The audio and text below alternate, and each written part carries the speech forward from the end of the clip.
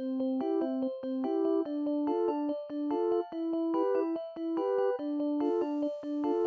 everyone, welcome to the World's Okayest Entrepreneur, the podcast for the okay entrepreneur who's just kind of figured it out as they go. On today's episode, we talked to Alex and Aaron from the Coven. Yeah, and it was just like a really great episode. I think what's so interesting about them is for both Andrew and I being product-based business owners, they offer a snapshot into just kind of a completely different world that we're not as familiar with. But honestly, what I think was so great about it is that they really shared just their journey of growing their business with 4 co-founders and kind of the high highs and the low lows of the entire process. I feel like I just learned so much out of it, and they were just really vulnerable about like their whole experiences of kind of being people more from marginalized communities and like their experience with that. And I think it was so powerful. Oh, I agree. And it just, the conversation seems so good. Yeah. All right, and now on to the episode. How are y'all doing today? Okay. Here, I'm going to ask different questions than that. Okay. So, first off, before we really dive in, is there anything that you want us to touch on? Because I know y'all are the franchise part is the community owners. We're going to call it a franchise, and then you're going to explain that it's you call it community owners. I just want to note what you're doing right now. I didn't wear my very favorite Larissa earrings because I was that's funny. These are gonna... chosen and free today. They're so cute. I wore Larissa yesterday. I wore them yesterday. I swear to God, I wore them yesterday. They were snakes. I wore the snakes yesterday. Yeah, and I also got was lots of compliments. I told everyone I'm going to have a sweater moment on the way out of here. I was literally this is actually perfect timing. I'm going to have this therapeutic session with my favorite people, and I'm going to go buy things on the way out. It's really going to turn this week around. I mean, that was the whole idea, you guys, was we were going to host a podcast here, and then we're going to make exit through the gift shop. You're like, wow, we have these really specific spikes at 12:10 every Wednesday. Yes, headphones are really great with my hair. Yeah, you look great. I got to figure something out. No, you're doing great. Technically, it's more we've noticed that when you have headphones on, we've heard this from other podcasts in full transparency, but it seems to work. It looks really official. It looks really good for the gram. But you notice the conversation more because it's kind of taking over all of your senses. Yeah, so that makes sense. Yeah. Great. I just started getting a little feedback. Yeah, I'm getting a little... I think it's a phone thing. I put mine in airplane mode. Oh. Yeah. Ether. From the aliens. The alien. So I just put it on airplane mode or whatever. The 5G. Okay. Yeah. Okay. Oh, that's good to know. The 5G, is that what you said? Yeah. The vaccine. There's so many G's in here. Yeah. There's 20 G's in here. Yeah. Oh, yeah. I could use 20 G's. I'll take any letter at this point. Right. Okay. Franchise. Yes, we'll talk about that, and then we'll shift into calling it community owners. Yeah. You were in the middle of asking us, is there other things that we want you to touch on? I mean, primarily our podcast is focused on the high highs and low lows. Oh, girl, we got them. Yeah. Yeah, I mean, I think that's probably fine. We have this new research arm of our business that's kind of interesting that we can talk about designing inclusive workspaces from data. And so we've interviewed 2,000 people across the country in different segments of the population. So we could talk about growing that part of the business. And what's maybe kind of the up and down of that is that we are finding at the time that we're launching this, DEI officers are under fire and affirmative action is under fire. And so people are really hesitant to figure out how investment works when you're very specifically going after a certain population because they don't have to anymore. So that's maybe something to think about. Tell me more about that. Expand on that. Okay, so we have a research arm of our business. It's called Empress, and it's all around really finding ways to build a more inclusive workspace. So while it's not necessarily just DEI type work, it really hits on that and can really support DEI officers and leaders in their organizations because we can provide them with data that says LGBTQ plus community says that this is what makes them feel like they belong in the workplace. And then we can give them the roadmap to say, here are these things, do these things, and more people will feel like they're welcome in your environment. With currently, there's a ton of data out there right now that is showing DEI officers are being laid off or they're exiting the workforce because they're not given the proper resources that they need to be successful in that role. They're not reporting up to the profit centers of a business. And so then they end up being kind of ancillary marketing dollars for the organization. We've also seen that a record number of Black women are being put in these positions to like save the company from these, crises that we're having. But again, they're not given the support and the resources that they need. So for us as a business that's trying to support these people and provide them with resources to be successful, they're also struggling with like, well, I only have $5 to solve all of our problems. Yeah. Right. So that's part of some of the challenges that, we're coming up from like the sales funnel perspective is like, how do we support folks with this really important data, knowing that these positions are constantly under fire and more so even now. And this work really kind of came to be an intersection of one, being able to highlight like what members of our team thrive in, where their areas of genius are. So, we represent half of our founding team of the four of us, and Liz and Bethany, the other two that aren't here, have this like deep background, both professionally and from an education perspective on research and data and analytics and strategies, right? So part of it is like taking how do we help their genius kind of come up and be, surfaced up in other ways. But then in addition to that, it's this kind of intersection of what are we experiencing every day in our spaces? What do we see? I think we've gotten over the course of the 6 years that we've been around, folks from outside of the Coven go like, okay, like, well, but how are you doing this? Like, how are you building a thriving community that is really cross-generational and racial and, multi-industry and kind of all this stuff? And they're like, but how is that thriving? Because we can't make that happen in our workspaces, right? So we were kind of trying to find like, well, how do we help surface up both what's happening kind of inside of our business and with our team, and then also like what are we experiencing day to day, and then like how can we provide this kind of these insights and information back out? Because I think we've always felt really strongly like, yes, we want the Coven to be like an incredibly special space. We want it to continue to help people feel physically and psychologically safe. And our work shouldn't end just at our doors. Like if we are the only place in the Twin Cities or in any particular neighborhood where people really feel like they can go and be themselves, that's a fabulous start. But like, isn't our responsibility more broad than that?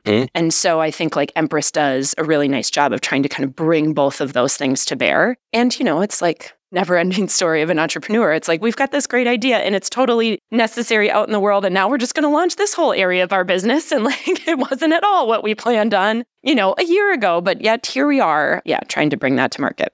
Or you're basically taking something, what it sounds like to me is you're taking kind of this intuition and this feel within your company and you're trying to quantify it in a way to like show it as a model for people. Exactly. And that sometimes it's hard, I feel like, to get those numbers out or to take a feeling and turn it into a number. Yeah, we're validating I just felt that inside my body. Yes, that's validating. Thank you. But we're validating the experiences that we have within our organization, within our employee base, within our membership, and talking to people all across the country. So like 2,000 plus people respond to these surveys that we can then go back to organizations and say, this isn't just a Twin Cities thing. This isn't just a Coven community thing. Right. This is a nationwide challenge and call to action. And so we feel really lucky to be able to like do that and that we have the skill set to be able to do that. The journey to get here was really interesting because we were doing like very specific custom research for folks. So working with, different organizations, large corporations to help them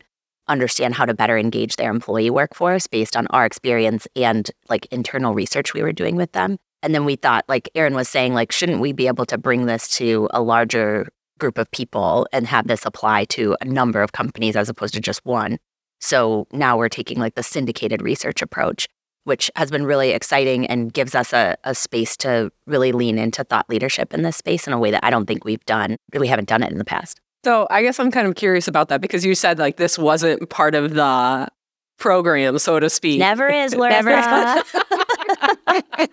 Like, was there a point, like, so it sounds like it was an isolated research project, and then you were like, okay, I see that there's value in here, but did you guys all get, like, together then, and y'all were like, I guess we're going to make this bigger? Like, how, like, tell me step one, and how did that lead into step 2, 3, 4, 5? Sure. So like years ago, we were working with corporations on like, what is our in with corporate, right? And when we initially thought as starting a workspace that it would be people would want workspace. Well, pre-pandemic, that wasn't really the case. You can't get Target to leave their offices and come to our 5,000 square foot space, So we were kind of going after like teams, smaller groups, smaller companies and organizations for the membership piece, but we knew that there was an opportunity to tap into kind of the larger corporations. I mean, we live in the Twin Cities, which has some like one of the highest number of Fortune 500s here. So how do we tap into that like deep corporate market here in the Twin Cities? And so we were looking at ways to best utilize our skills. And like Erin said,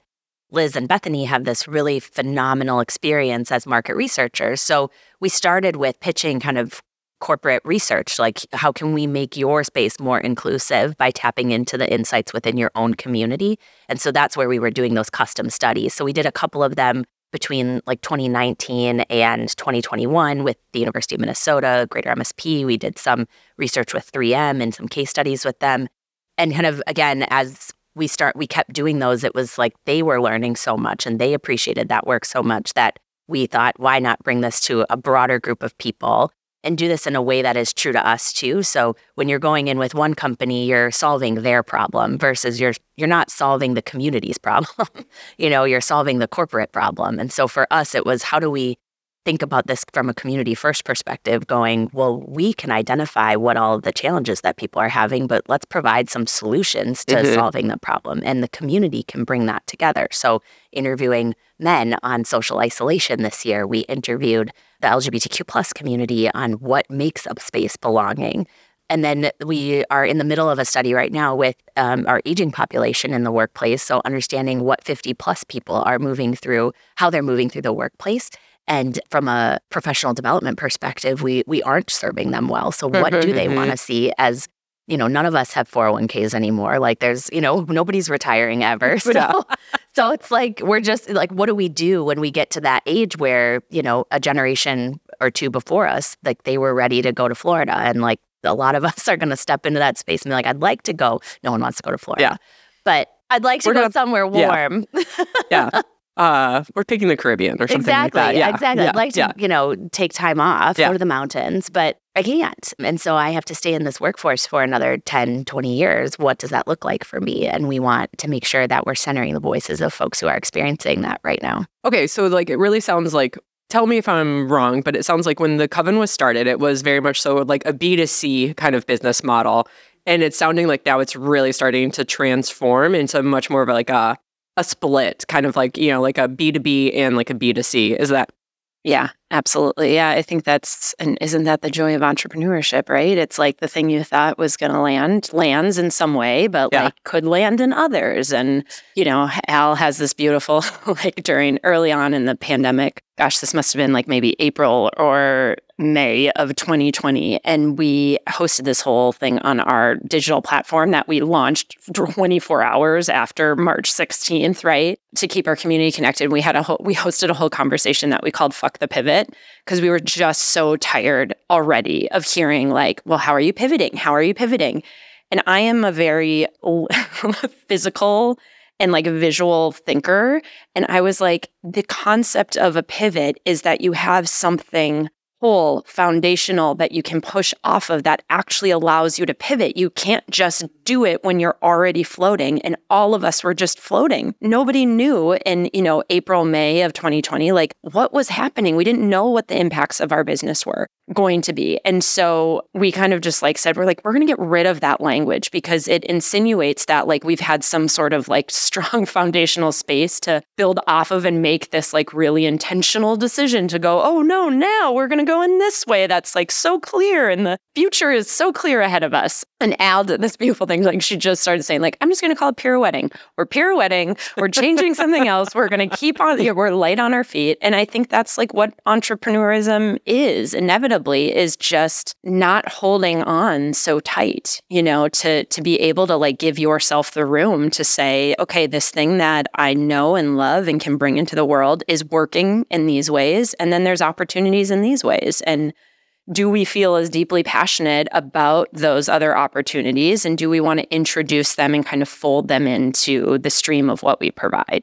So back to what you were saying, Larissa, in terms of like the steps, it was kind of like, okay, we did this thing. Let's be honest, we did this thing because it was a revenue stream. We can make money from it. We like making money. Business needs to make money. A business needs to make money. That was a way that we could do it. Okay, cool. That seems to be landing. How does that intersect with us as individuals and what our values and principles are of our business? And like, is this still a way to like bring that to bear in a way that feels really true to who we are? Mm-hmm. Okay, yep, it passed that test. Okay, now how do we want to proceed? How do we test that out? How do we do a test and learn?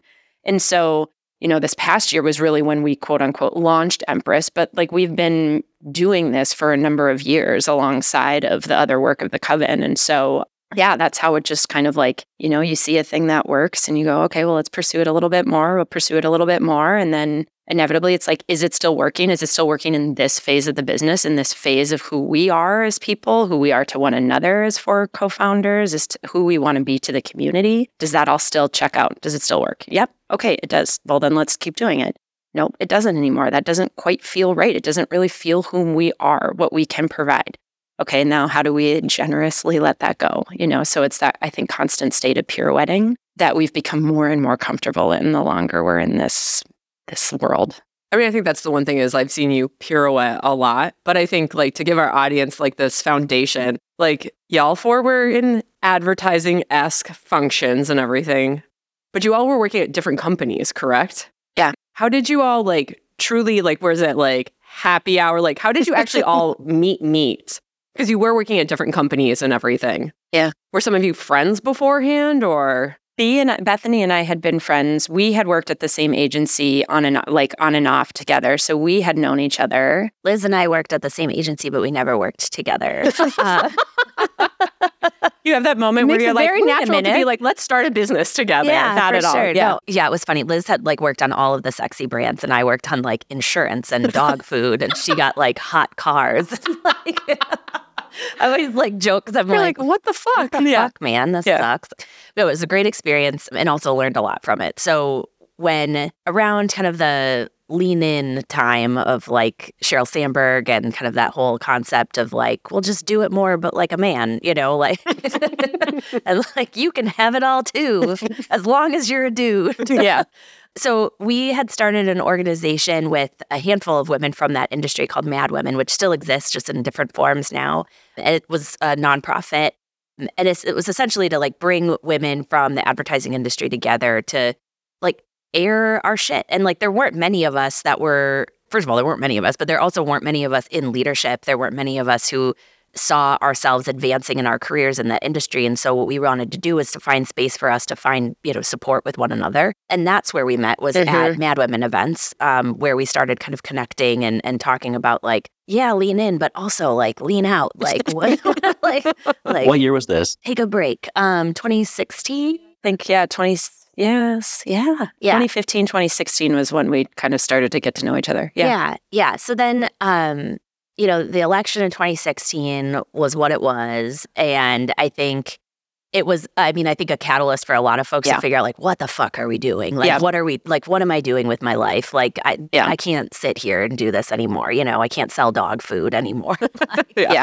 Which like, great. So we kind of started chatting around like, well, what could we build together? And while Mad Women was like the catalyst that brought us all together, we kept getting like these positions in leadership. We kept getting, accolades from the industry saying like, we're doing a great job. But like the needle wasn't moving. Like only like 3% of women were in creative director roles at the time. And so it was like, and then it moved to like 11%. And it was like, good job. Which like any advancement is good, but it just felt so like futile. Yeah. And there wasn't actual like dollar investment in that work. It was more like performative investment in the work. Like let's host an event about it and not actually hire the people, keep the people, and make sure that they have a path to growth. And so we just kind of started like getting angry about it and just getting angry together. And I think it was like Erin and Liz and I were having conversations about building like an agency that would serve, like a creative agency that would serve women entrepreneurs, because we knew that agencies weren't going to serve them, right? Like bigger agencies weren't going to serve them. And then Liz was getting her master's degree at the School of Design, and the new school in New York. And so she was like, well, I'll use this as like my business case. Like I'll build my business case for this. So she was like, her final project was this business that we were forming. So we were like in the library all the time, like at the Hennepin County Library in downtown, like reading books and like putting Post-its up and figuring out what are we building together. And then Bethany and Aaron and I were also in conversation about this thing. We had like 2 text strings that were called the Coven.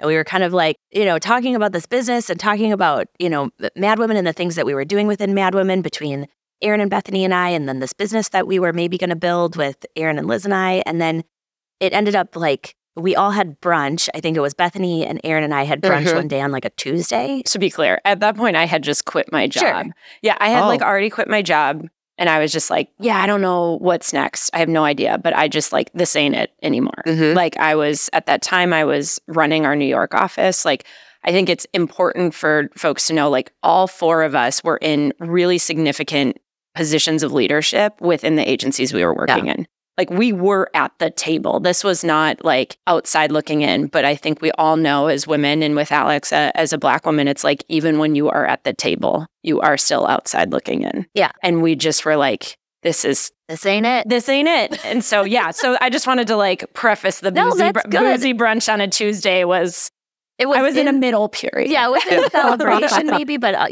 whatever. So it was a great brunch. It was the best brunch, actually. It was like the catalyst to start the business. So Erin walked in and I had half a Bloody Mary already, and she was like, "It's a space. It's a physical space. I had a dream, and it's a physical space." And we were like, "Well, all right." And then like the text string like didn't stop after that. I mean, it was like fire. Talking about design elements, talking about what inclusion looks like in the space, talking about what is the co-working industry? Is there a market for that here? And we started like building and building and building. Meanwhile, Liz couldn't make the brunch because she had just taken a new job at another agency. And so she was like in Austin, Minnesota or something. Yeah, that's great. And we were like, we got to tell Liz to change her school project. Yeah, turns out. It's like a big deal. So we had like a separate coffee with Liz and we're like, hey, so that business we were starting, are you okay if we do something else? And like, can you do How much it? of this paper have you written? Yeah. It's like, we're just going to change a couple things. And she was like, oh, that's a much better idea. I do remember I'm going to get an A now. We were so nervous Alex to tell and I her. were so nervous. And then Alex and I had a separate text string because we were the only 2 people on both text strings. And we were like, we got to stop this. It's so nerve-wracking having 2 different text strings about the Coven when it's like, it was What hilarious. are we doing? Truly, what are we doing? But one of the things that do you mind if I share the kitchen story in my kitchen? Okay. So I think one of the things prior to the idea of the Coven, like what it ended up kind of building into, we were in this space of, we want to do something. We want to figure out a way to give back. We want to be able to capture our genius in a different way. We want to marry. I think for all of us, specifically in 2016, there was like, we could no longer ignore this space between who we were as people and what really mattered and how we spent our time every day. It was just like that cavity could no longer exist. And that tension showed up for us in all different ways. Like for me, it eventually showed up as like, I just can't do this anymore. Like I can't be in this industry doing this with these people. I just need to like make space to explore something different. I just can't have that kind of like dissension and difference and the feeling they have in my body every day. And so we were all kind of in active conversation about this. And there was an incident that occurred where Alex had found out, like, unfortunately, almost to the fucking dollar, that it was like, as a Black woman, she was literally making 70 cents on the dollar based on the role that she was playing and that she was so deeply effective in at her particular place of work. And beyond being effective, she was being lauded for that, right? She was being pushed out in front of people going, look at this fabulous young Black woman. Like, yes, that. And she's fucking amazing at her job and you're underpaying her for it, right? And so it was this element of like, part of the reason, we'll get into the name of the Coven, but like part of that was like, we love that name because it was this feeling of like, people have your back even when they're not in the room with you, like we just like, I have like full body, like goosebumps right now. I'm like so mad all over again, but like, that's how we felt, right? Al comes over to my house. We're sitting in my kitchen talking and she looks at me and says, I'm just really starting to come to terms with the fact that like this change that we're seeking to create is not going to happen in our lifetimes in this industry. And I looked at her and I just I was like, fuck, she's right. Like, it was probably the most confident truth I had known. It was like, there was no rose-colored glass. Oh, well, if we just try harder, if we just do that, just lean in. If we just lean in. And at that moment, it was just like, this ain't it. Like, we're moving on. And we have to explore what that might look like somewhere else. And so that was like, for me, like the seeds of the Coven are like us in that kitchen looking at each other and just knowing it as a truth deeply. And that's not to say that there aren't fabulous people in that industry and there aren't people who are like working really hard to make change. All of those things are absolutely true. And we were on a timeline. Yeah. Like, we really felt like we had the skills and the empathy and the genius to make this happen on this time that we're spending on this plane of our existence. Like, we knew that we had that capability. And so then it was just like, all right, now I just got to figure out what the hell that is. So it was the Tuesday brunch. Mm-hmm. And then it was the kitchen incident. Mm-hmm. And then what was next after that? Well, just hundreds of coffees. so many coffees, you guys. Yeah. So we started with moving through this kind of space of, we got to market test this in a way that's going to tell us it's okay to quit our jobs. Right. To do this, right? And Erin had already quit. So it was like, summer of Erin was 2017, where we just kind of like, truly, that's what we called it. It was like, Erin's got time. And I was like, I was doing a lot of freelance work and was ready to leave my job. So like, that summer, we just spent a lot of time together and thinking about, what are we going to build? How are we going to do this in the right way? And so with Liz and Bethany's like amazing market research skills, we were able to put together lots of focus groups, lots of like questions and prompts for people to answer. What would you want out of a space that was built for you? And most people were like, well, I don't deserve a space that's built for me. And like, I've never had something so beautiful in my life before. But how would I use it? How would I use it? And those are questions that like, we were able to answer when we had the physical space. So like, prior to that, we didn't have a space. We didn't have a loan. We didn't have a bank account. It was just, we had Erin's living room. And we just kept inviting strangers over and saying, have some wine and cheese, meet some people, and see like what kind of connections that we can foster between folks. And that was more of the key of it than it was the actual, like the physical space is important because it is the container for that magic and energy. The design is important. All of that is important. But what the magic is actually like the connectivity that happens within any space, like a living room. So that was kind of those like crystallized moments where it's like, we're doing it. We're having, this is the Coven right here in Erin's living room. We've kicked out her family. Yeah. Like, we live here now. They're fine. So we hosted maybe like 4 focus groups. We called them witching hours, where we brought people together, had those types of deep questions and things like that. We had tons of coffees outside of that. And the way that the way that we organized those focus groups were like, we would invite 5 people we knew, and then we would ask them to invite one person that we didn't know. So that it like, one, helped us grow our network exponentially, but it also tapped into communities that we weren't connected to, which was really, really helpful. Yeah. For us to know, like, okay, if we want to make this an inclusive environment for all people, how do we make sure that those people are at the table and informing the work that we're doing? It can't just be like a bunch of people in advertising shaping this space. So that was really awesome to see people show up. And we had, I'll give like one story about Ann Kim showing up to Erin's house, which was like the most amazing thing. She owns Pizzeria Lola and all kinds of delicious pizza places. She's like on Netflix now. She's an amazing James Beard award-winning chef. And I had spoken at an event at an agency like maybe months previously. So like we had maybe met, but there's no way that she like remembered who I was. Like that I was just like, I love your pizza. Like, I'm just fangirling over here a little bit, but yeah. Like, I know who you are. You have no idea who I am. And so I sent her this email and was like, the title was like Witching Hour. Like, hi, Anne. I don't know if you remember me, but like would love to hang out with you at this thing I'm hosting. It's called the Coven, blah, blah, blah. And she showed up and I was like, what? Kim's here. Yeah. Like she said yes, like within a day. Like, and she showed up in Erin's living room. She gave great insights. She's got so much hospitality background that was so helpful to hear, which like, we didn't even think about our business as a hospitality business at the time, but it was so helpful to hear her perspective. And we just continued to like champion her. She's come to our space. We've been to her. I've eaten so much pizza. And I feel like that's like part of this magic is like people just show up for us. We show up for other people. And that's what the Coven is. Yeah, absolutely. I think going back to kind of our origin story in that summer of 2017, it was like it planted so many seeds and really showed us like how the four of us as co-founders, like how we would continue to work together and how to like leverage each other's skills and how to lean on one another. You know, Bethany and Liz have, you know, we've shared, like they have this market research background. They're just so incredibly like well-read and don't move things forward without the data to help support it. And like, it's just such a beautiful marriage between like Alex and I often like joke that we're like the feelings corner. Like we are very much like, we go by our gut, we go by like intuition. And it's not that we don't care about those other things. We obviously do. But there is something about just like how we kind of orient in the world is much more like, I feel this in my body. I recognize this. I understand this to be true. And I want to explore that. And then these two dynamic women also like have those same feelings, but then they're like, okay, but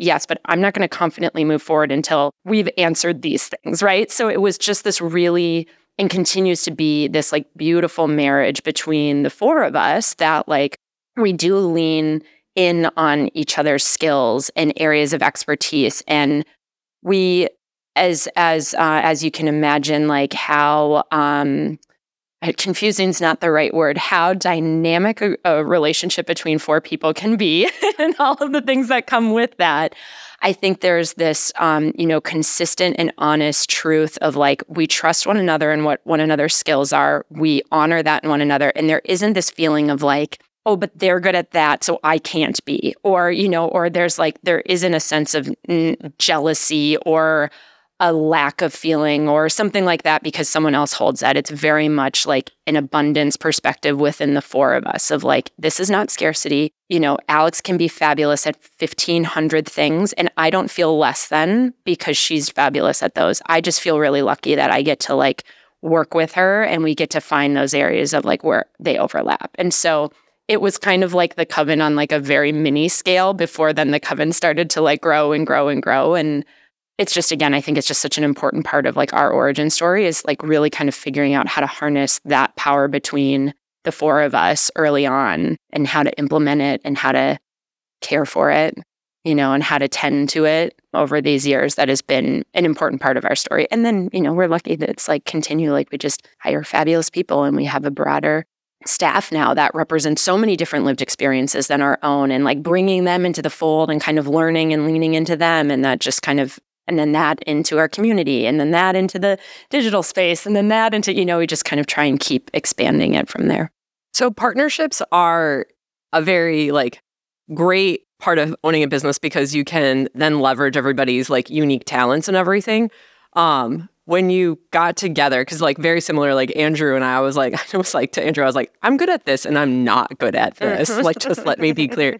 Did you all have like a similar thing where you're like, this is kind of my zone? Like, how did you divide all the roles and duties? Because I mean, it's kind of great. You're like a band. Like you can kind of be like, I'm doing this and I'm doing this. Did you just decide or you were like, well, this shit's got to get done. So you're going to like, somebody just pick it and like go do it. Yeah. Well, listen, like if designing decks is like playing the guitar, I'm never going to play the guitar. That's like never going to be my ministry. Yeah. But so a couple of things. I think one area that we've done really well from the very beginning is being really transparent about our capacity.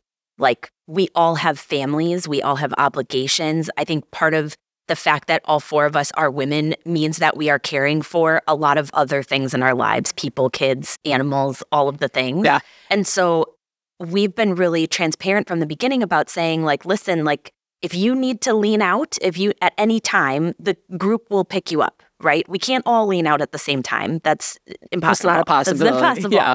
But if you need it, then you take it. And it's going to help you. It's going to help the business. It's going to help the rest of us if you take time away versus trying to like push through or, be like mentally unfocused in the space. And so we try to give people like the grace. And so we call it circular leadership because it's not a hierarchy. It's not where you handle this, therefore I never touch it.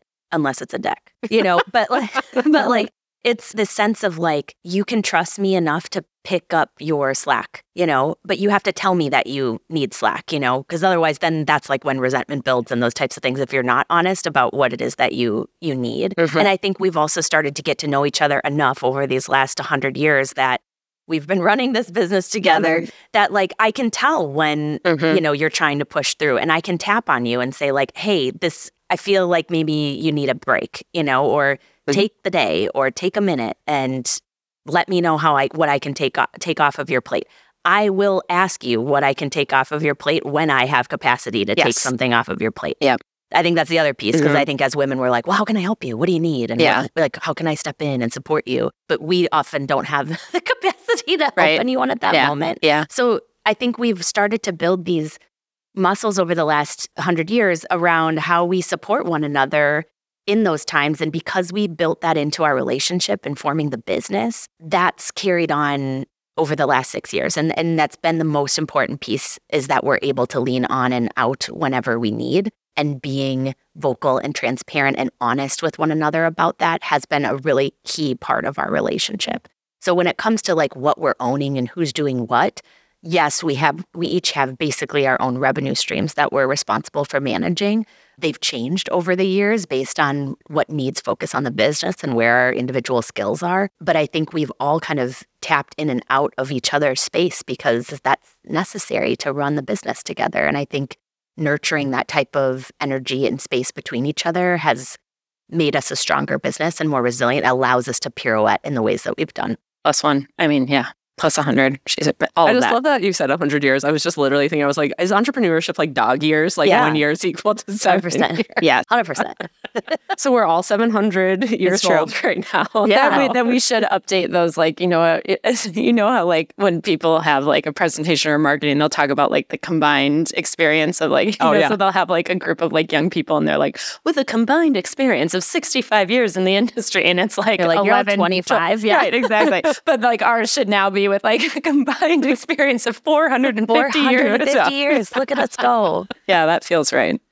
All right. So it's summer of Erin, 2017, and you're starting to build this. But so there's 3 other of you that at that moment have jobs and everything like that. So how are you are you just kind of like at night, like just text streaming each other and trying to build this? Yeah, I mean, it's pretty constant. I mean, I would say the text stream was 24/7 for sure. Yeah, I mean, it was definitely like that summer, especially when Al got to the place where she was like, okay, I'm kind of exiting this full-time position and moving into freelance. Then I think this is another good example of like, there have just been multiple times over the course of the 100 years that we've been in business that it's like someone has a really heavy freelance schedule or has a thing, that's happening where it's just like, I just don't have, here's the literal amount of hours or capacity I have. And so having this group of 4 means just kind of like leaning in and leaning out during those times. And so that summer, it was a lot of like, Alex and I were very much like way leaned in. I mean, I just didn't have anything else going on. But at that stage in our business, but then, I mean, the texting was constant. And Bethany and Liz are just, again, so brilliant and so good at getting a lot done in a short period of time. And so we were just kind of leveraging each other in that way. We did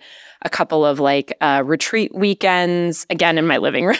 And I was like, we had a dear friend of ours who's become an advisor and has always worked in finance, from everything from like, Ford to SpaceX to working with like small business entrepreneurs in Nigeria, like a real kind of broad swath of things. And so she led us on 2 weekend deep dives into our business plan, right? And just like literally like every single point. I mean, we spent 45 minutes one day talking about, should we upcharge for food that gets ordered into this? And then inevitably it was like, does that even matter? Is that really like a core component of our business? It's like, nope. Okay, well, moving on, I have to say, the best part about Jess being there was that it was like, we would be just talking about the business plan and Jess is like sitting on the couch listening to us. And so we would be like, oh, and then we need to like restock the bathrooms and whatever. And she'd be like, hold on a second.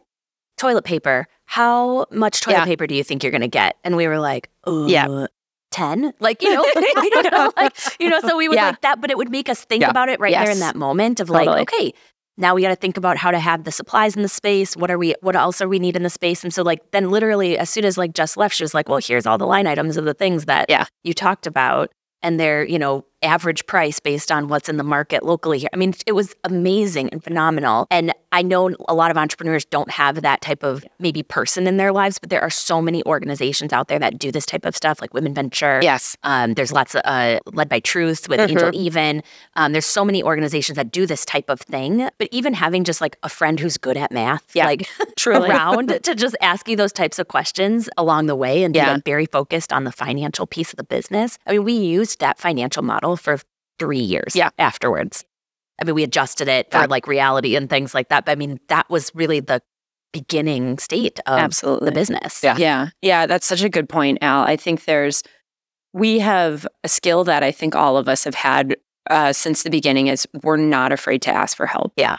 And I think the story of entrepreneurship is just riddled with, feelings of inadequacy and not knowing and not understanding. And like that, I think as women, but also as entrepreneurs, like we can kind of feel like that's somehow on us, like that is a lack on our part. Like if I don't know what my spreadsheet should look like, do I even deserve to have a business? Like those are real fucking thoughts that like we have. Like, do I even deserve to have this? And so going out and being, I think a lot of folks, we know this because of the entrepreneurs in our space that will like hesitate to ask for help or hesitate to seek resources because they're like, oh, I just don't know what questions to ask. And it's like, oh no, you don't need to know what questions to ask. Like there's an expert that will come in and ask you those questions. Like that, I think we were really lucky early on to just kind of create this environment inherently between all of us that it was like, oh, okay, well, we just don't know. And during that time, we got a really great note from our friend Nora McInerney, who's an author and an entrepreneur herself. Like we kind of kept this like, I kind of kept saying this thing. I think it was like, I kind of thought it was like cute, like it was like a Midwestern cute thing, but we were like, we don't know what the fuck we're doing. Don't be scared by us. Like, we don't know what the fuck we're doing. And she's like, stop saying that. This is all new to you. And it's okay that it's all new to you. And so I think we just kind of moved through that summer and then inevitably that fall and then launching that business with like, this is all new to us, but we're learning and we're applying the rigor and we're open to continue to learn. I think for like us, at least for me in particular, like that was I'm the youngest on the team. We're all 3 years apart. It's a very strange, like. Wait, like 3, 3, 3, 3. Yeah. I'm the old. Yeah, that's the old. Yeah. I'm the old.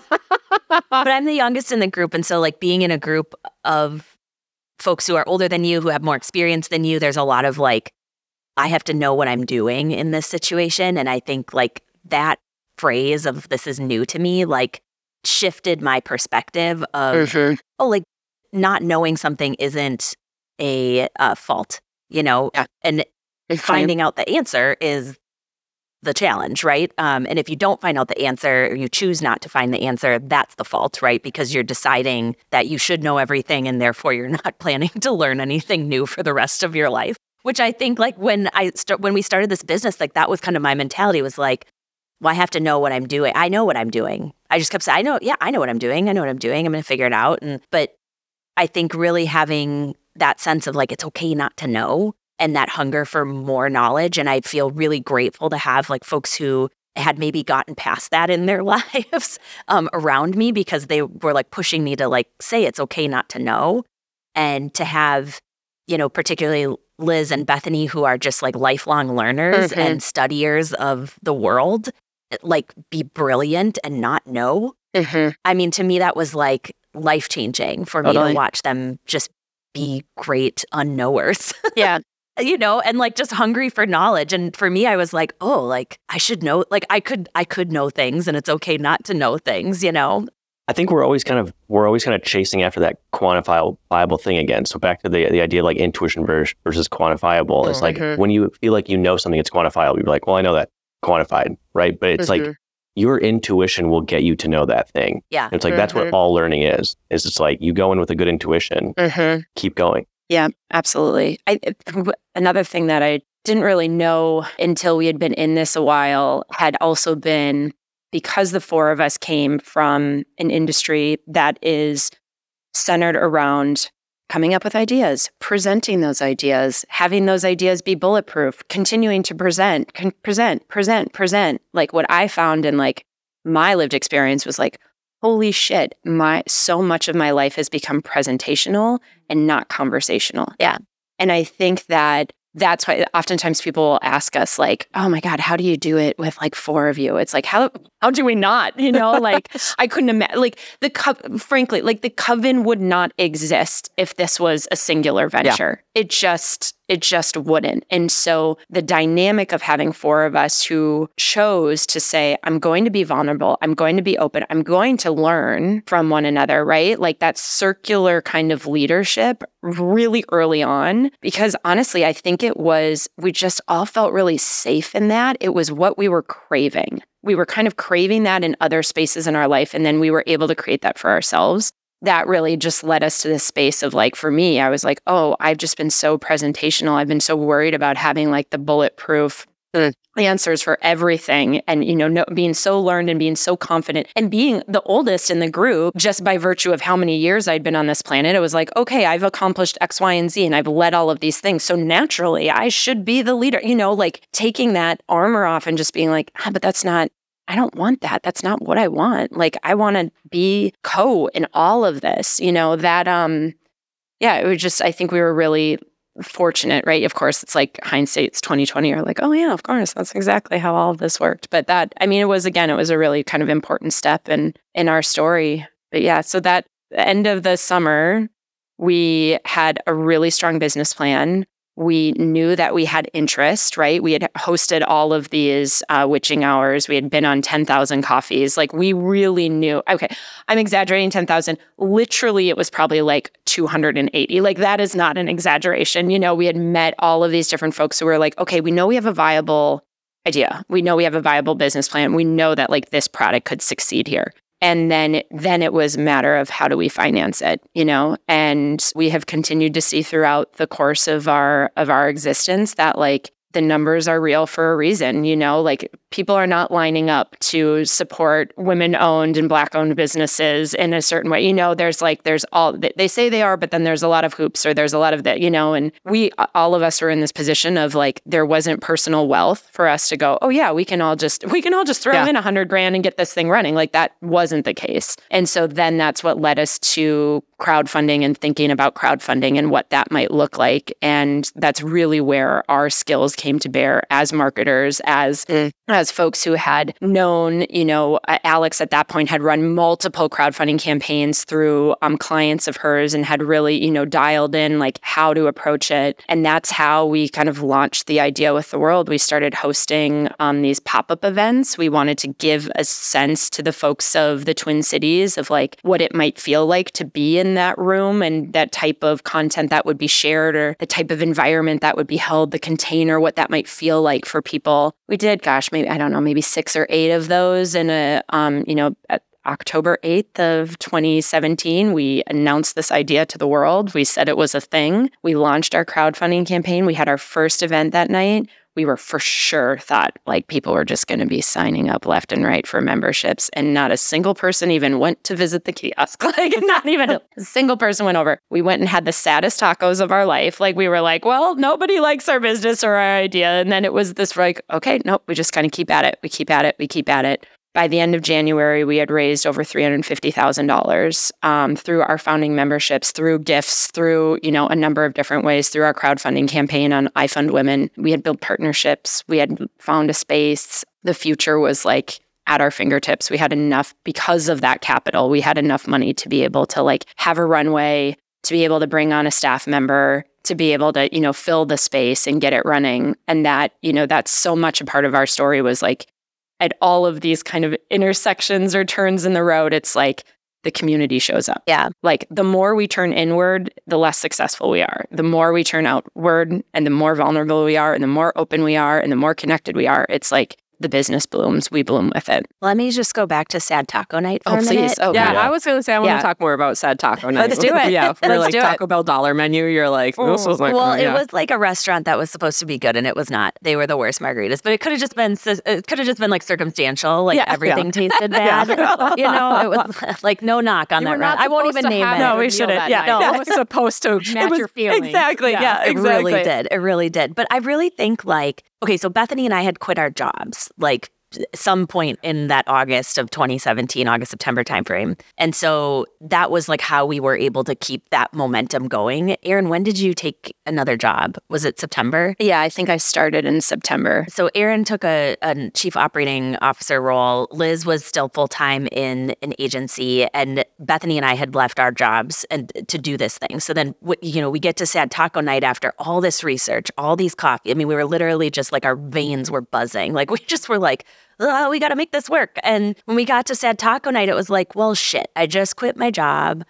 I'm taking on, we were both working freelance work. I was running two political campaigns that were coming up for election in that November. So it was like, I mean, I don't know when I was like asleep ever. Yeah, and I had two little kids. Inputs everywhere. Yeah, inputs everywhere. I had two little kids, under 3. So it was like, what the fuck am I doing? Like, I'm eating sad tacos that I can't afford because this is my first freelance job. And I just quit my job, and like now we have no money in this crowdfunding campaign that we've like put all of our effort into. And so it was like, this can't fail. Yeah. And I think that's what was like the conversation that night was like, yes, there were like maybe 30 minutes of disgusting margaritas that were like, this sucks. Like, is this real? Is anybody going to buy this thing? And then it was like this pivot to like, okay, the work that we have to put in for the next 4 weeks, concentrated effort. We're going to reach out to 10 people every day, each of us. So that's 40 people that will be touched that day. Not in like a bad way, but like 40 people will be contacted. 40 people will be contacted every day. And we have to hold each other accountable to that. We're going to hold ourselves accountable to that. And we're going to put in the work. So it's not just about putting it out there and hoping that, people show up. It's like we have to put in the extra effort. It's more than just coffees. It's about building relationships with these individuals, convincing them that they need something that doesn't exist. Bethany brilliantly describes our space as like, it's like a color that you didn't know existed. And that's so true. When we first opened, it was like nobody had seen anything like it before in the Twin Cities. And so we were lucky enough to foster that. And I think over the course of those next 4 months, that became just kind of this like driving force was like, everything has to be in service of generating more interest in the business and converting individuals. And so by the end of, we have data that shows like it took about 7 to 10 contacts to get people to convert into members. So that means like, I got to email them, I got to text them, I got to call them, and maybe I got to bump into them at a networking event and remind them and send them the thing again. And like, it's that all the time. And that was just like our first sales strategy. And I think we've taken that method and applied it to literally every other piece of our business. So without Sad Taco Night, the rest of the Coven probably wouldn't exist in like the robust way that it is because we've applied that sales strategy of like touch and go to everything, to every revenue stream that we have, and it's working. I mean, I feel like that's such the story of entrepreneurship is like your back is up against a wall and you're just kind of like, we have to figure this out. Yeah. Like this has to be figured out. Like I believe in this, but now I just have to figure it out. And it's like you almost get so much energy from that moment. It's not like long living energy. Like there comes a point where you're like, deep burnout. Yeah, deep burnout. But it does fuel. I just feel like your brain goes into this like survival overdrive at that moment. Yeah. Where you're just kind of like that. So, okay, I'm just going to restate what I believe I just heard is that you quit your job, you have 2 children under 3, and you're running 2 political campaigns at the time and then starting to run a business.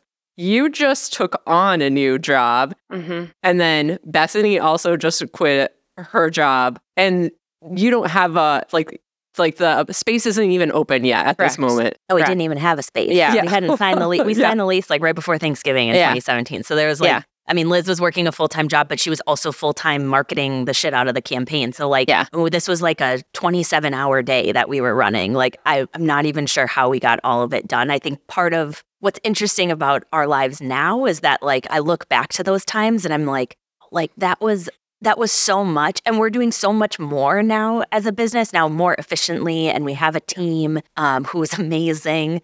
But I mean, like when we first opened the space, like Bethany and I were trading off like who opens and who closes. So I would open the store, she would close the store, then she would open the store, I would close the store, and then I would open the store, she would close the store. I mean, it was just this like ongoing, never-ending bullshit. And then meanwhile, like Erin is working her new full-time job that's like a huge role. Liz is running a strategy department, which is a huge role, and operating all of our marketing at the same time.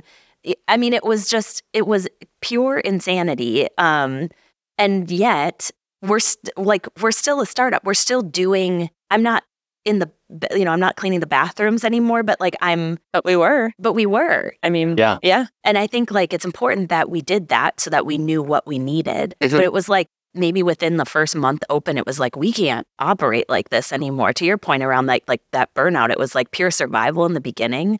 I mean, I remember like the girls, like we were sitting around for like a meeting and they were like, we need to like hire a cleaning person. And I was like, we can't do that. I'm the cleaning person. I do the cleaning. They were like, no, you cannot do that anymore. I'm like, I have to do it. We can't afford it.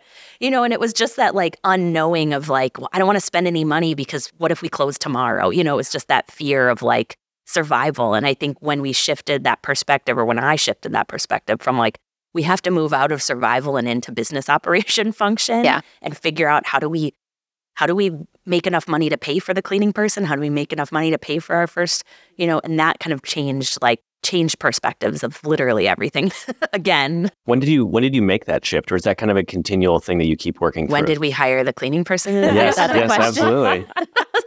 like month 2, I don't know. When did we make that shift? It's a really good question. I feel like the answer is like it's ongoing for sure. It's a constant reminder. I mean, we have a very, we have a strict schedule that has a lot of flexibility within it, but like we are connecting as the 4 of us founders multiple times a week. We have a structure for, like a longer form work session meeting and more of a kind of update meeting. We've got, our quarterly meetings where we go through all of our rocks and we go through all of, our goals for the year or the quarter. We've gotten, I think, more flexible and like in the short term of like what we're launching and what we're trying. But yeah, I mean, it's really ongoing. And it's that, I think also that constant kind of practice of like, okay, the thing that we thought is not exactly how we thought. Now what? Now where do we go from here? Like, are there small shifts that need to be made? Is it a clean the house kind of thing? Like what does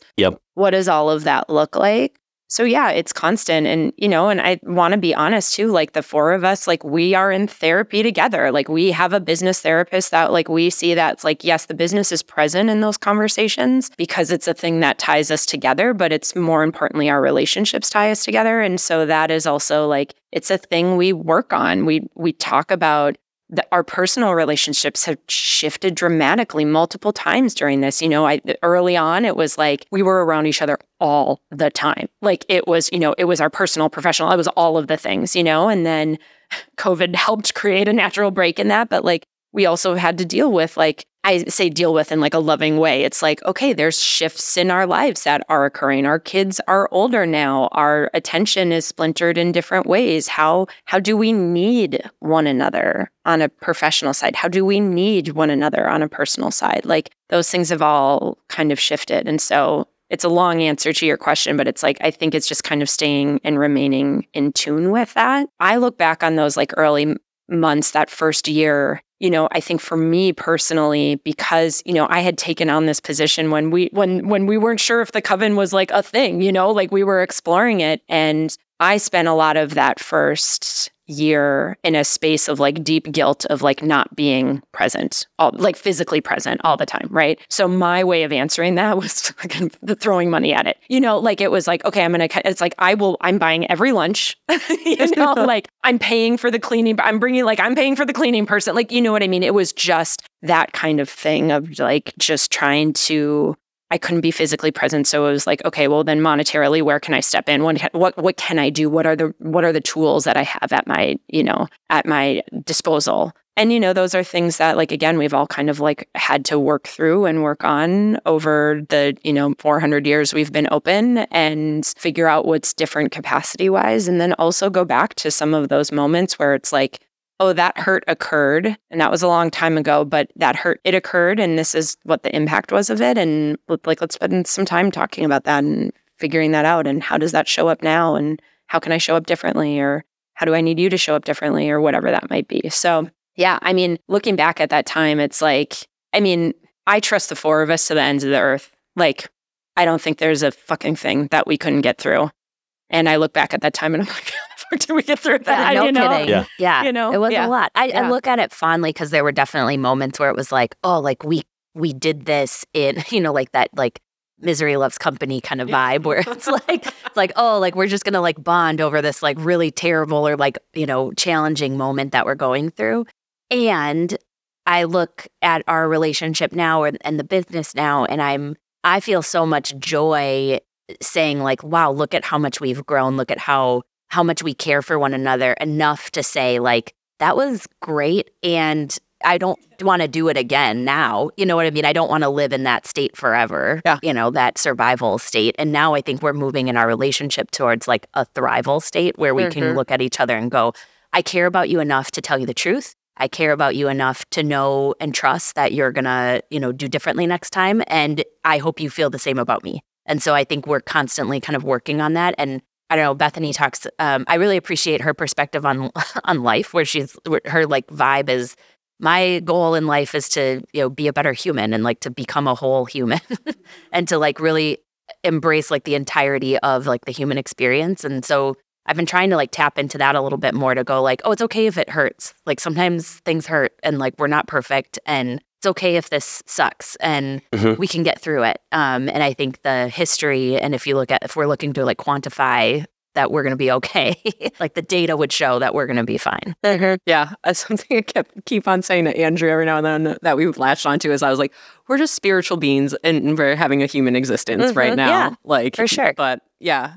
I have a question about the business therapy thing, because that's something I feel like I hear so many people who are in business with each other, and then something happens and then they just split ways and their business is done, right?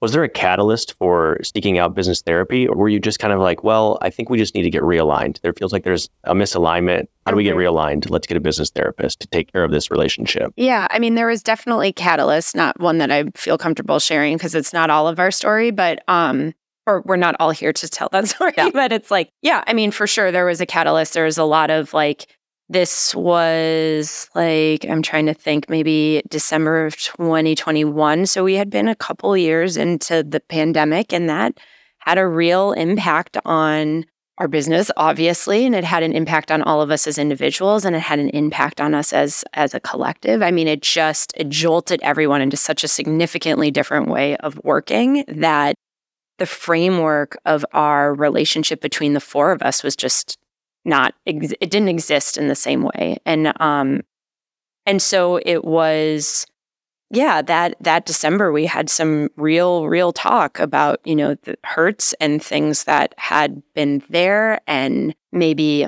festering for a while or had been really present. And it was kind of a call to arms, I think we had all, honestly, in some ways that, not my favorite conversation in my life by any means, but like, I also am so grateful for that, because it was also this moment where, like Bethany says, it's like, we could have gone down like a bunch of bitches. Like we were just like, we could have been like, like this isn't it anymore. And I think as trying and difficult and hurtful, like it hurt all of us. Like we were all in like, I think an equal space of just hurt. And sad that we at that moment said, we don't, at the very least, we want to explore how we could potentially grow out of this. And so that was definitely the catalyst. And then I think we got into that, into those sessions and into those relationships. And, it definitely took time to really feel like I think all of us could honestly open up, but we did. And that is a continuing practice. You know, it's a continuing practice of recently we were in a conversation. It was like, oh, that feels like a hangover from something else. Can you tell me more about that? When you reacted in this way, or this is how I felt, here's how I reacted in this way. And I can feel like that maybe isn't a truth right now, but it was a truth in the past. Right. So can we talk about that? And so I think just that kind of, that's where that really deep love for one another matters. Yeah, and I don't think it gets talked enough about business. And I think that's why I was curious to know what the catalyst was. And I think the date actually makes sense to me. You said late 2021. I think we were all kind of coming out of basically this survival mode. Yes, and then absolutely. into this now like new reality. Yeah. And I think everyone started reflecting. Yeah. And it's like some people just went their separate ways. For sure. You all took care of it. Yeah. Yeah. And I think there's, one of the things that's like I'm realizing is very present in entrepreneurship and small business ownership is there are so many opportunities to just be done. There is so much data to tell you, it's time to move on. And I think partially this blessing of having 4 of us is that even if one of us is just hanging on by 10%, it's enough. There's enough love there to go, I care about that person's 10%. And so I'm going to get myself to match that. And even if all 4 of us are just at 10%, that's a hell of a lot more than we were before this conversation. Right. Liz brought up something the other day. She said, let feelings be. And that was something that I think she heard from another boss at some point down the road in her life. But it really resonated with me because I think a lot of times we think about therapy as a place to fix a thing, or we, as women, we're often like, let me fix this situation for you. Like I was saying earlier, like, let me take on all of your burdens.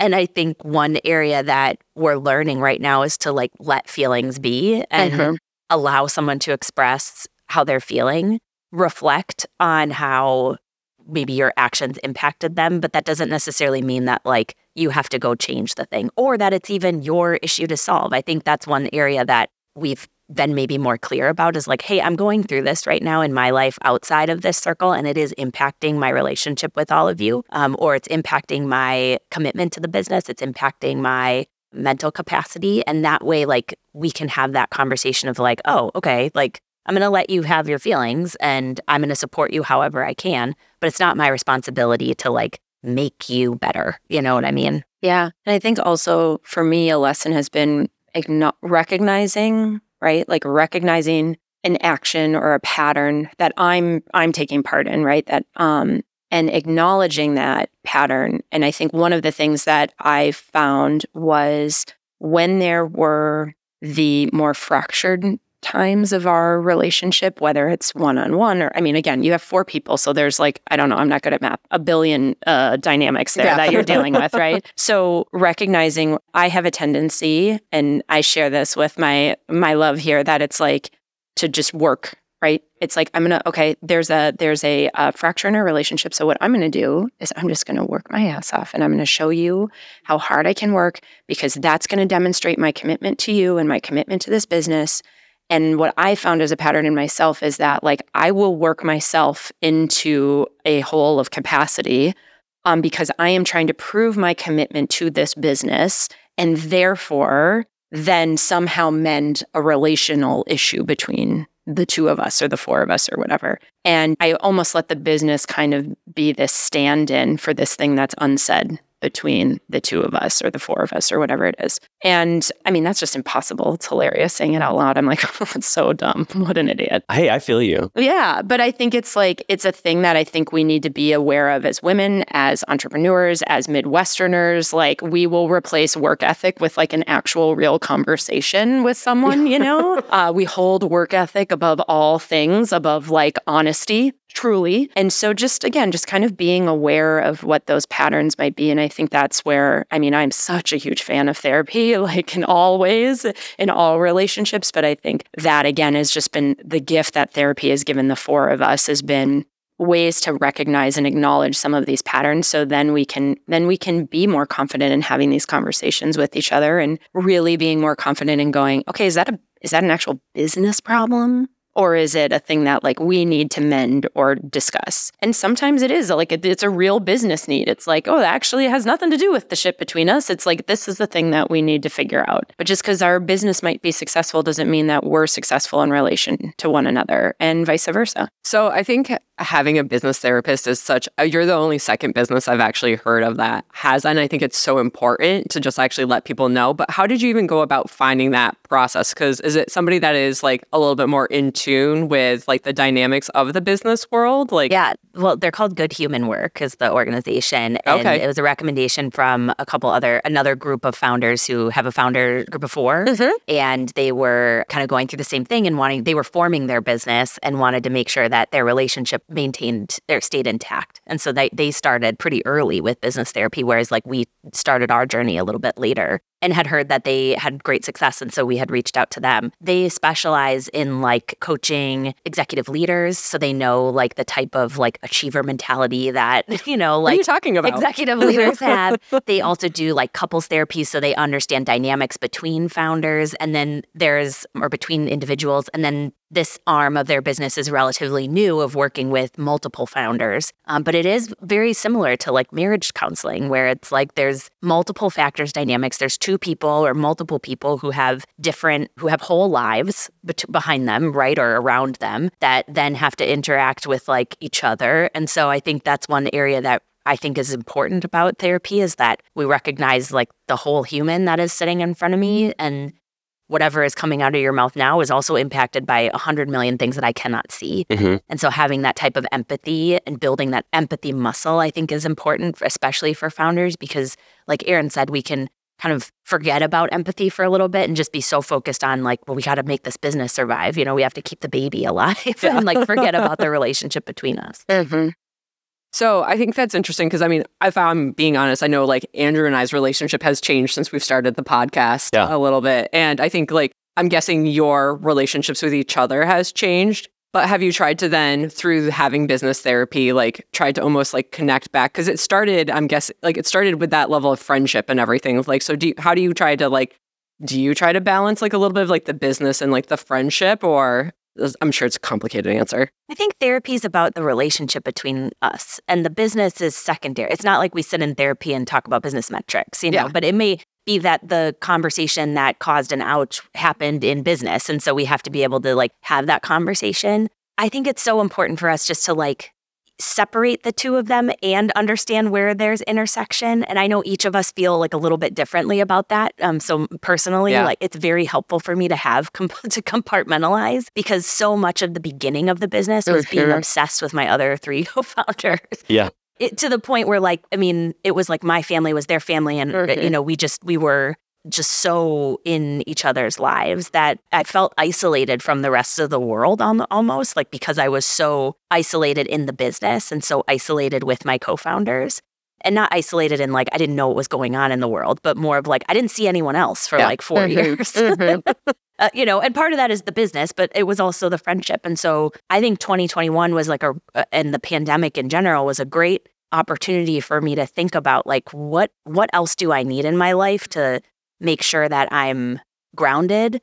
I'm a Taurus. I like to touch the ground. I get you. You know what I'm saying? Like, what are the areas of my life that need to be filled and filled up in a way that I haven't been nurturing them? So not only has it strengthened my relationship with my co-founders personally, but it's actually strengthened my relationship with a lot of friends who I like have abandoned over the last like handful of years, and not in a bad way. I mean, we all go through those times where we just need to like step away from relationships and things. But I mean, I've reconnected with people who I've known for a long time, but haven't like really filled them up, because I've been so ingrained in my business and in my business partners. And so I don't know, I think I'm excited by the community that I've built around me that includes my co-founders, but it's not exclusively my business and my business partners. Yeah, that hits. Yeah. I think it's perfectly stated. I think there's also, I mean, this is like such a, like everyone says, like you've heard this 10,000 times, like the most important relationship is the one you have with yourself, right?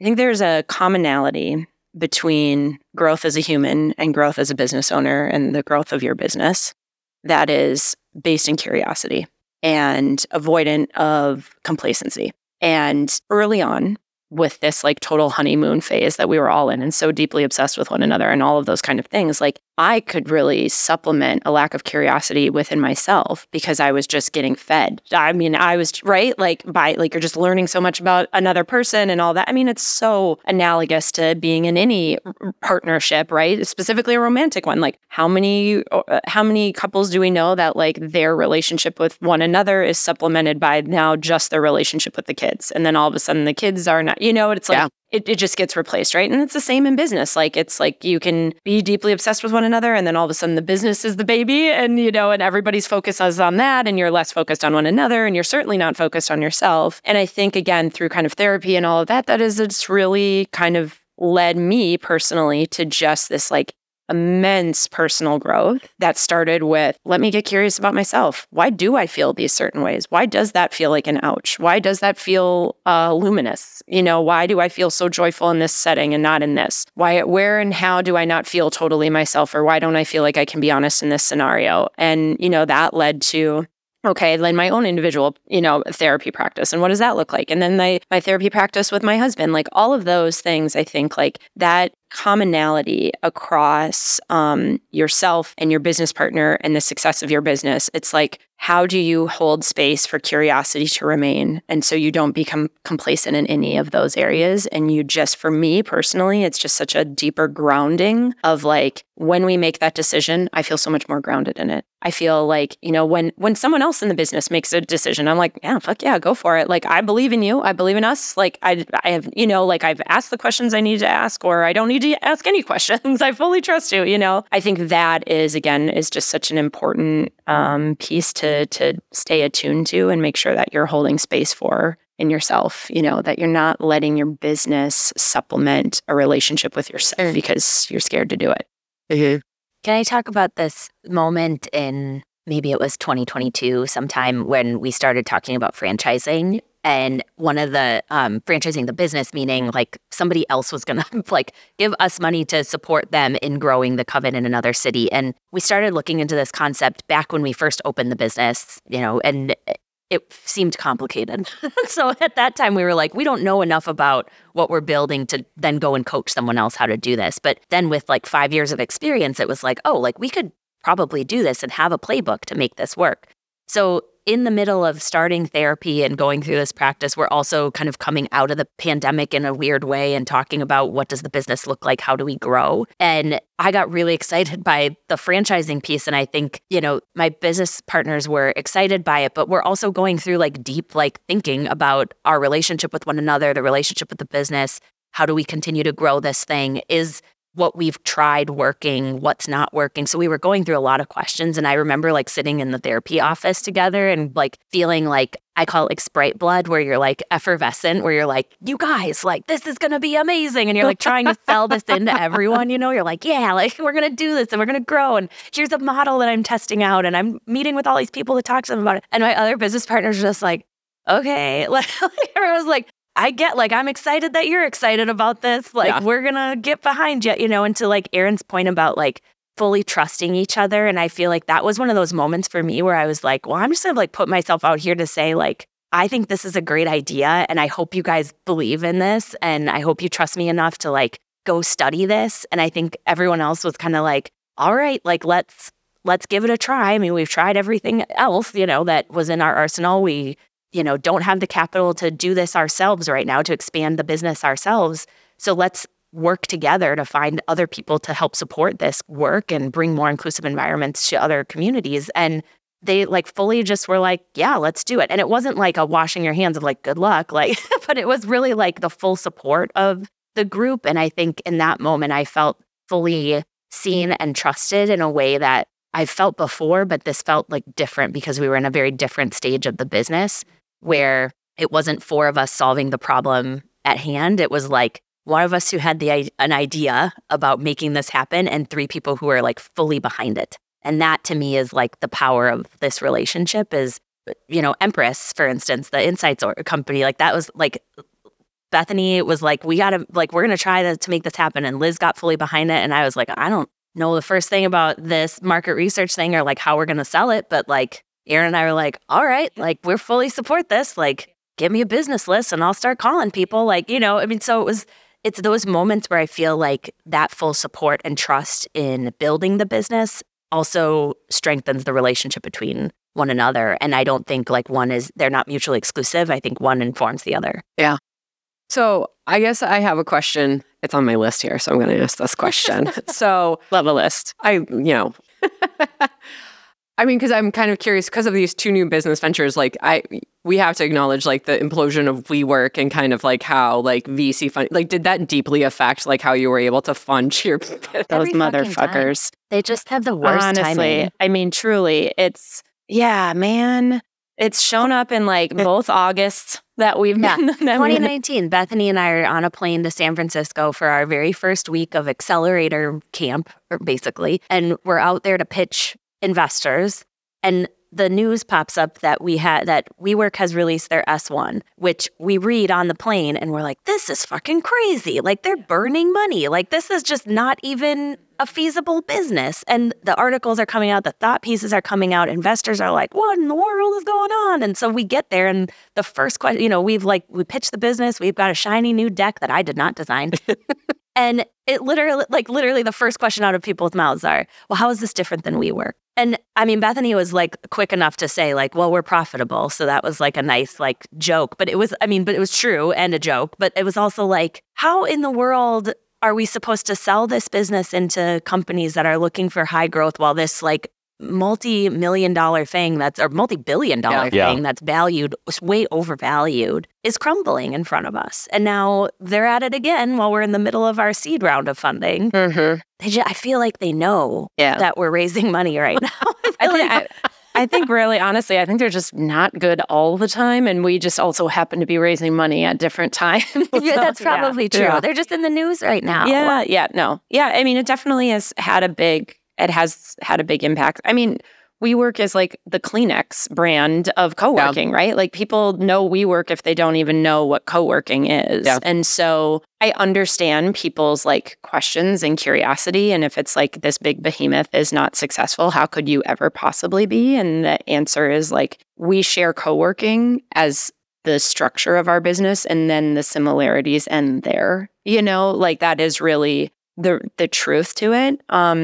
But yeah, I mean, I guess it's made us like flexible in new ways of like knowing, yes, you have to be aware of like what's happening in the larger cultural conversation, whether it's an analogous business to yours or not.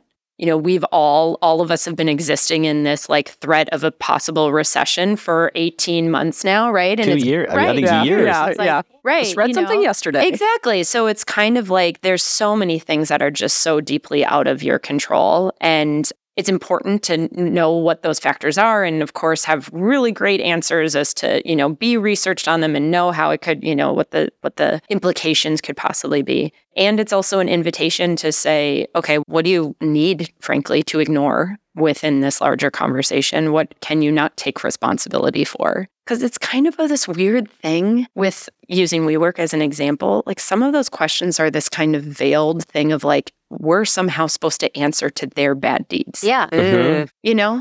And it's like, that ain't my shit. Yeah.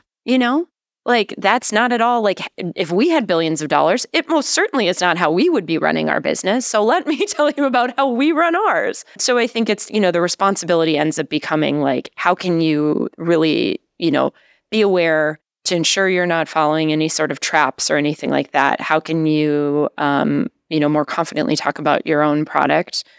And how do you kind of pay awareness to it without letting it take up too much space? Because it's just stuff that's so deeply out of your control, so. Mm-hmm. I think that's just really interesting because you said that and I was like, there is no way, Nick, nobody's ever looked at me as a jewelry business and been like, well, Kendra Scott did this. Yeah, so I was like, just going to say, what about Kendra Scott? Yeah, how are you going to, I was like, not that I think Kendra Scott's done anything, but it's like nobody ever looks at me and is like, well, this business did this. So like, and they're in the same category. But it is interesting that the co-working space, like I did it myself, where I was like, is it because it's like such a niche product maybe? And like that the scale of like one did end up getting like a Netflix documentary about it, is that, I'm like, it is interesting to me that. I think there's another factor here in that, and this happens to a lot of businesses and maybe there's no scandal in the jewelry industry that I know about. Scandal in the jewelry industry. But I'm thinking about how like women get one chance, right? So there's been a lot. I mean, there's so many think pieces about like the women who've gone down, like the Away founder, like the Wing. Like there's lots of different situations that like some very warranted, and others are like this is a learning opportunity for this person, but they don't get an opportunity to learn. They just are canceled and they're gone forever and probably replaced by a man. So like what happens right now is that there's so few, particularly Black women who are funded. Right? There's very few. Women in general who are funded, but let alone Black women who are funded, that when they get in a position of power, there's no room for error, right? Because if you fail as a Black woman who's raised more than $1 million, which, by the way, in 2020, there were only 100 of them. 100. Like, that's insane. My 5-year-old can count to that. So, right, yes. Exactly. There's like 100 Black founders in 2020 who raised over $1 million. So when you're in that position, people are watching you and ready for you to fail. And the second that you fail, then the rest of the VC industry, the venture capital industry, the rest of society looks at it and goes, well, Black women fail, or well, women fail.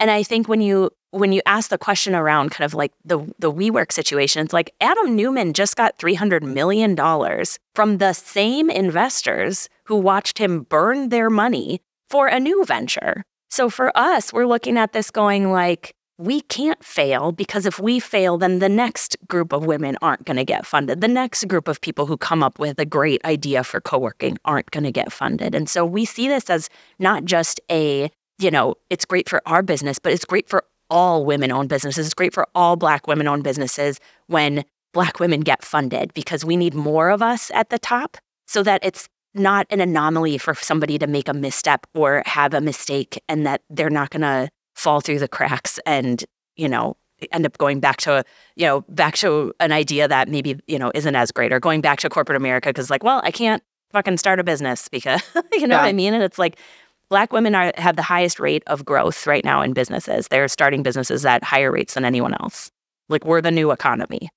So the fact that we can't get funded and yet we are still starting businesses shows a lot of resiliency, shows a lot of we can do more with less. We're a great bet because we're conservative with our dollars and we build a safety net around us. But we can't. We're cleaning bathrooms. Right. We're getting the work done. But the challenge that I'm having here is that we can't do the growth that we want to do without the foundational funding and addressing the inequities in the racial wealth gap and the gender wealth gap. If we don't address those things, then those 100 founders who get the $1 million in 1 year are left alone, right? And whether they're successful or they fail, if they make a misstep, it affects the rest of the community behind them. And that is tragic.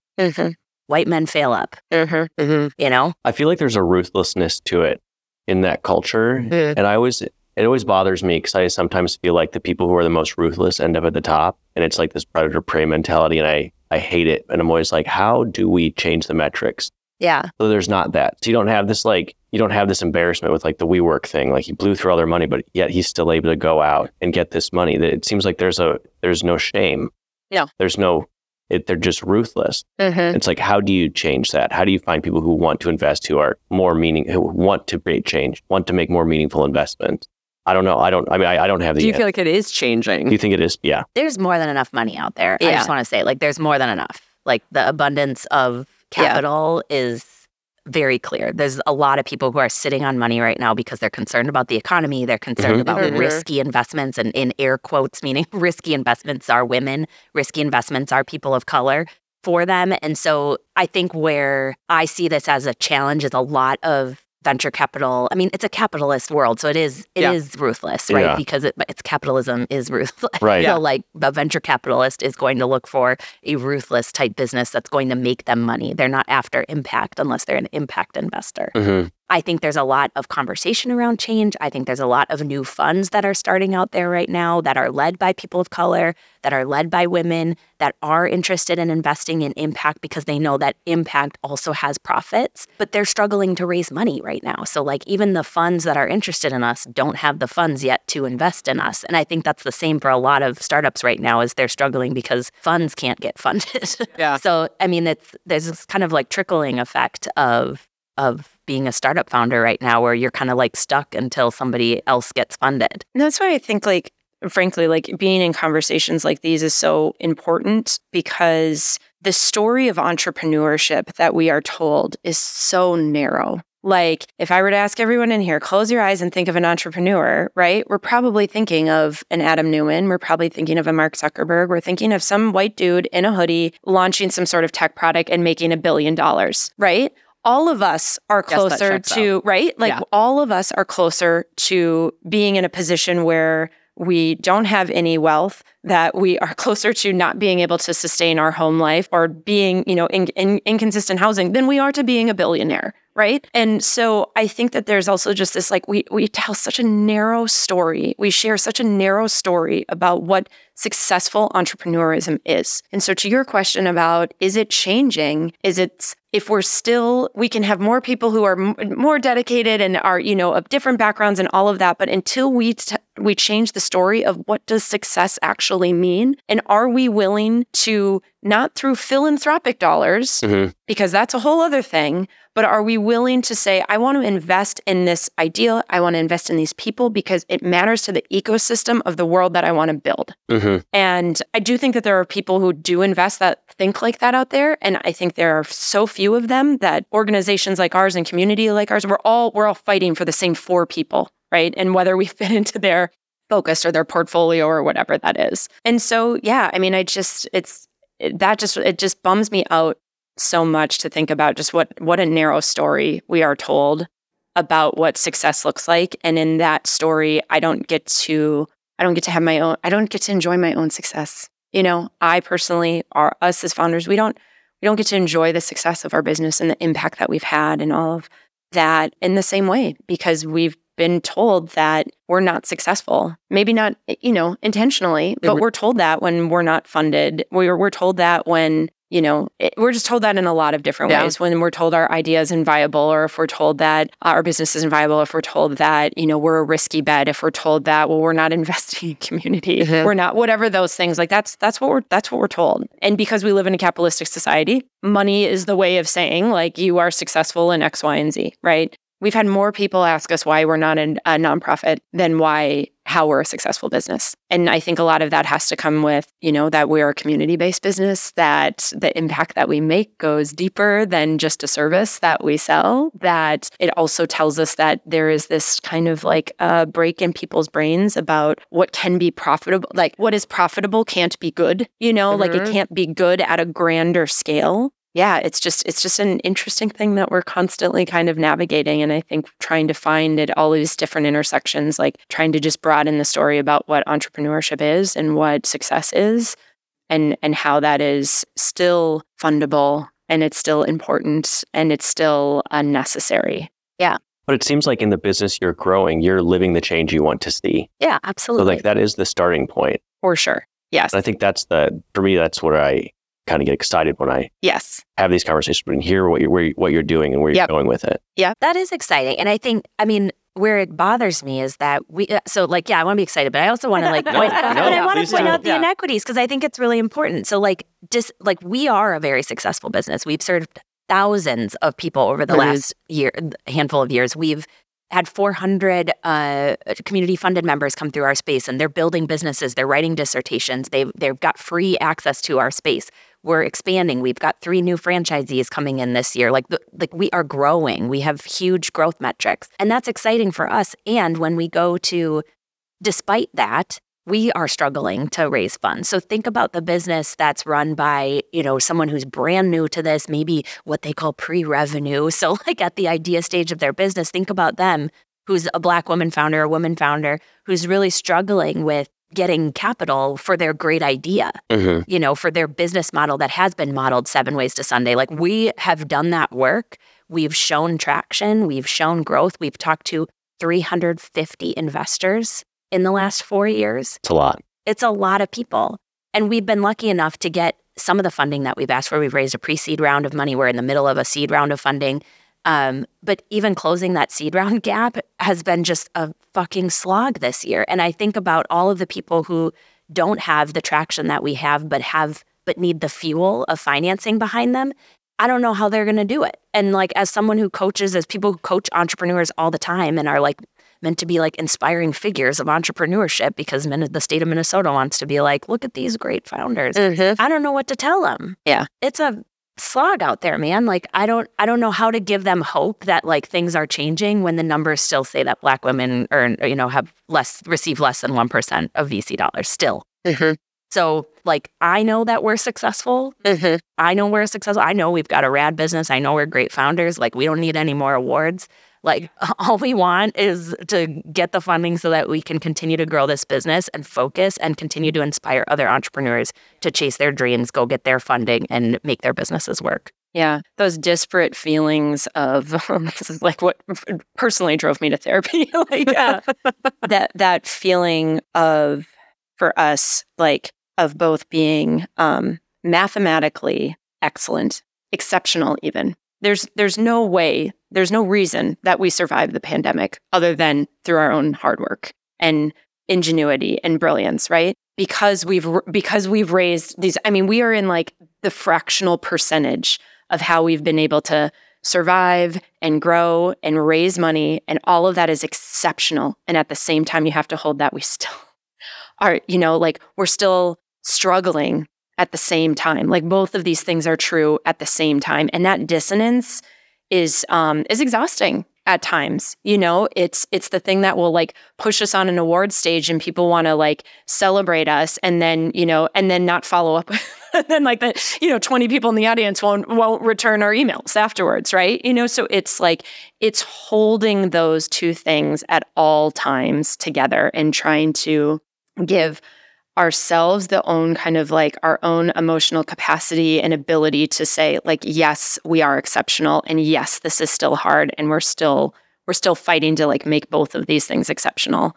I think that to me is like, if I were to boil it down to like what the story of entrepreneurship is, it's like, it's those two things. It's like holding those two things at all times together. Mm-hmm. Yeah. Yeah. I think it's like, I'm just thinking about all this is like, unfortunately, as a society, we love the car wreck more than actually holding 100%. Up like what is actually like working. It's just because it's like not, for some odd reason, like actually just like good, consistent growth and just like is not glamorous or whatever. And so as a society, we're like, oh, that's a nice story. I'm going to hard pass on that one. Like, which is a cute little business out there. Exactly. Yeah. Exactly. Yeah. That's again, that gets back to me. It's like, what if the story of entrepreneurship was one that was broadened to be one of like really recognizing that when those unicorns happen, they're exactly that. They're unicorns.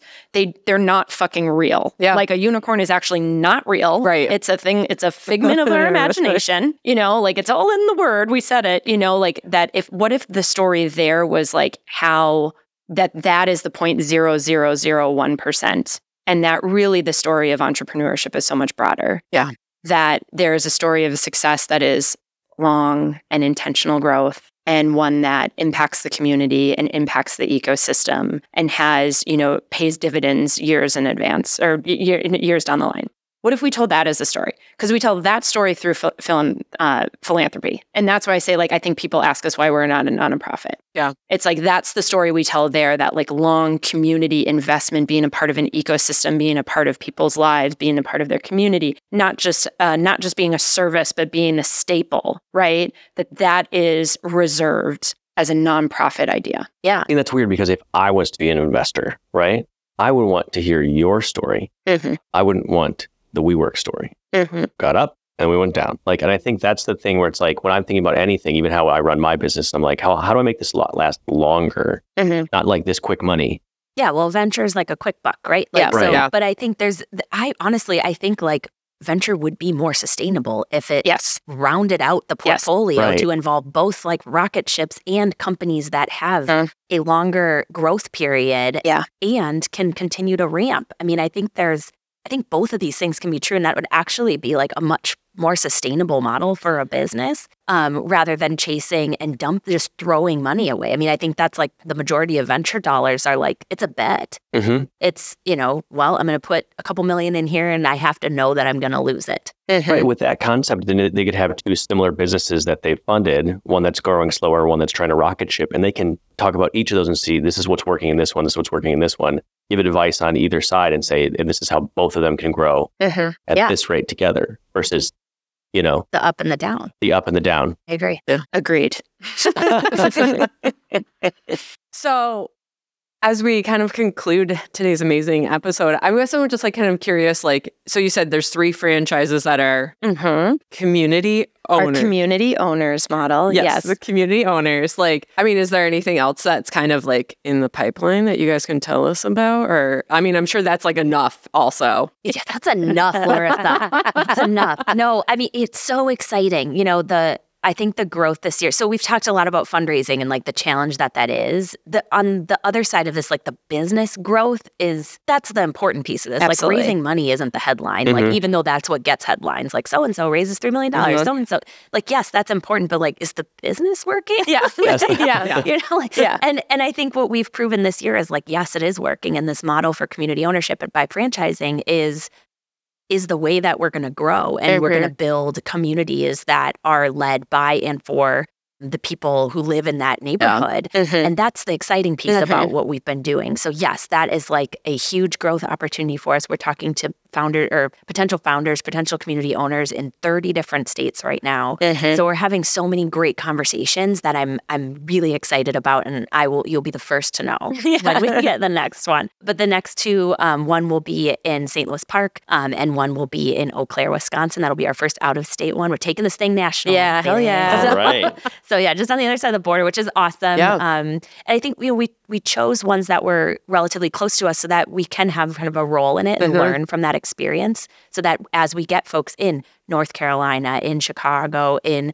Ohio, that we are able to have those kinds of deep relationships and experience. And then we can work with our current community owners to help train those people as well. So it's an exciting community that we're building of franchisees that I think will be very unique and different, specifically in this industry, which is very cutthroat. When you look at like the co-working industry as a whole, you just kind of see like these big companies like absorbing everyone. Right. But in our kind of market analysis, we're looking at underdog cities. We want to go to places that don't have inclusive communities and really need them. So I think that's really like that's the key growth factor. I mean, Erin's been leading our event rental pieces in our local spaces here in the Twin Cities, and that has grown. Someday I'll get you the numbers, but we can't even, I literally can't keep up. Like we can't keep up. We have requests multiple times, at least 5 a day come in asking for a rental space out of our communities, which is exciting because we're able to, share our other spaces that are opening too, and toss them, opportunities for event rentals. But I think that's like people want to gather again. Yeah, people definitely want to gather. I think there's this thing, Al and I talk a lot about building inclusive community and what that looks like. And that for us, the way that has come to bear in the Coven has been through design. So like physical design, being, cognizant of like, what is both the physical, yes, but like what's the emotional design of the space? Like what does that all look and feel like? And then through people. So it's literally like for us, it's like, what is that hospitality like relationship with the people that come into the space? And certainly the staff, right? Our staff, like oftentimes, right, folks talk about like a service they provide and they don't actually talk about like the impacts to their staff. So it's kind of thinking about like, what are those components together? And then finally it's culture. So it's design, it's people, and culture. And culture is, it's repeatable practices. It's the way that we as individuals and an organization are modeling for our community, our broader community, the things that we are holding space to say yes to that are outside of the business. So I think those things in general. So Al and I go and kind of do a road show of like, what does inclusive community building look like and what are the components and how that might show up in any person's business or in their own community. And I think this is like, it's attractive. So like when somebody wants to host a thing in our space, like they could go and host it anywhere USA, right? But they're attracted to coming to the Coven because there's a thing that they feel when they walk in. I just didn't know I could feel like this. I didn't know it could feel like this to be in a space. And that's what's like, I think it's really attractive to a lot of people. People are ready to gather again. They're excited to kind of like come into our spaces and get a glimpse of that, of like what that might look like. But for us, again, it's this kind of like, whether it's through our community ownership model, whether it's through the work we're doing with Empress, whether it's through our thriving existing communities here in the Twin Cities, in our co-working spaces, whether it's through the events that we host, all of those things are pinned together through this, building inclusive community and holding inclusive community. And what does that look like? And kind of always consistently going through all of those like layers of analysis and thought and execution to ensure that our spaces are and will remain spaces where people feel physically and psychologically safe. They do their best work. They're their most connected. They're their most open. They're their most joyful in spaces like that. And that kind of regardless of how we pirouette, what new products we may launch, where our communities, where physical spaces may open, all of those things must remain present for us to know that like the good we're putting out in the world is still the good we intended. Mm-hmm. Well, Alex and Aaron, thank you so much for being on the World's Okayest Entrepreneur podcast today. Y'all are amazing, and I will always be rooting. Well, we will always be rooting for you. Yes. Yeah, I love it. I converted Andrew right now. He doesn't know that, but yeah. Love it. Yeah. Awesome. Thank you both. Thank you. Thank you so much. You got it. Thanks, y'all. And thank you so much for listening to today's episode. Today's episode was produced by Larissa and Andrew. Today's episode was scripted by Larissa and Andrew. And today's episode was brought to you by Larissa and Andrew. So if you liked today's episode, please make sure that you share it with your friend. That's the best way for our podcast to grow. And then give us a shout out on social media. Go follow us on TikTok or wherever. There's been a couple people that have reached out recently on Instagram, and it's been really fun to get to know you. So please do it, because it's really fun to talk to you, because I can't actually talk to you on the podcast. Yeah, and we love the feedback. Like, good or bad, we want to know the feedback. Yeah. Depends on the day. Maybe I only want the good feedback. I don't care. I'm just kidding if we want the feedback.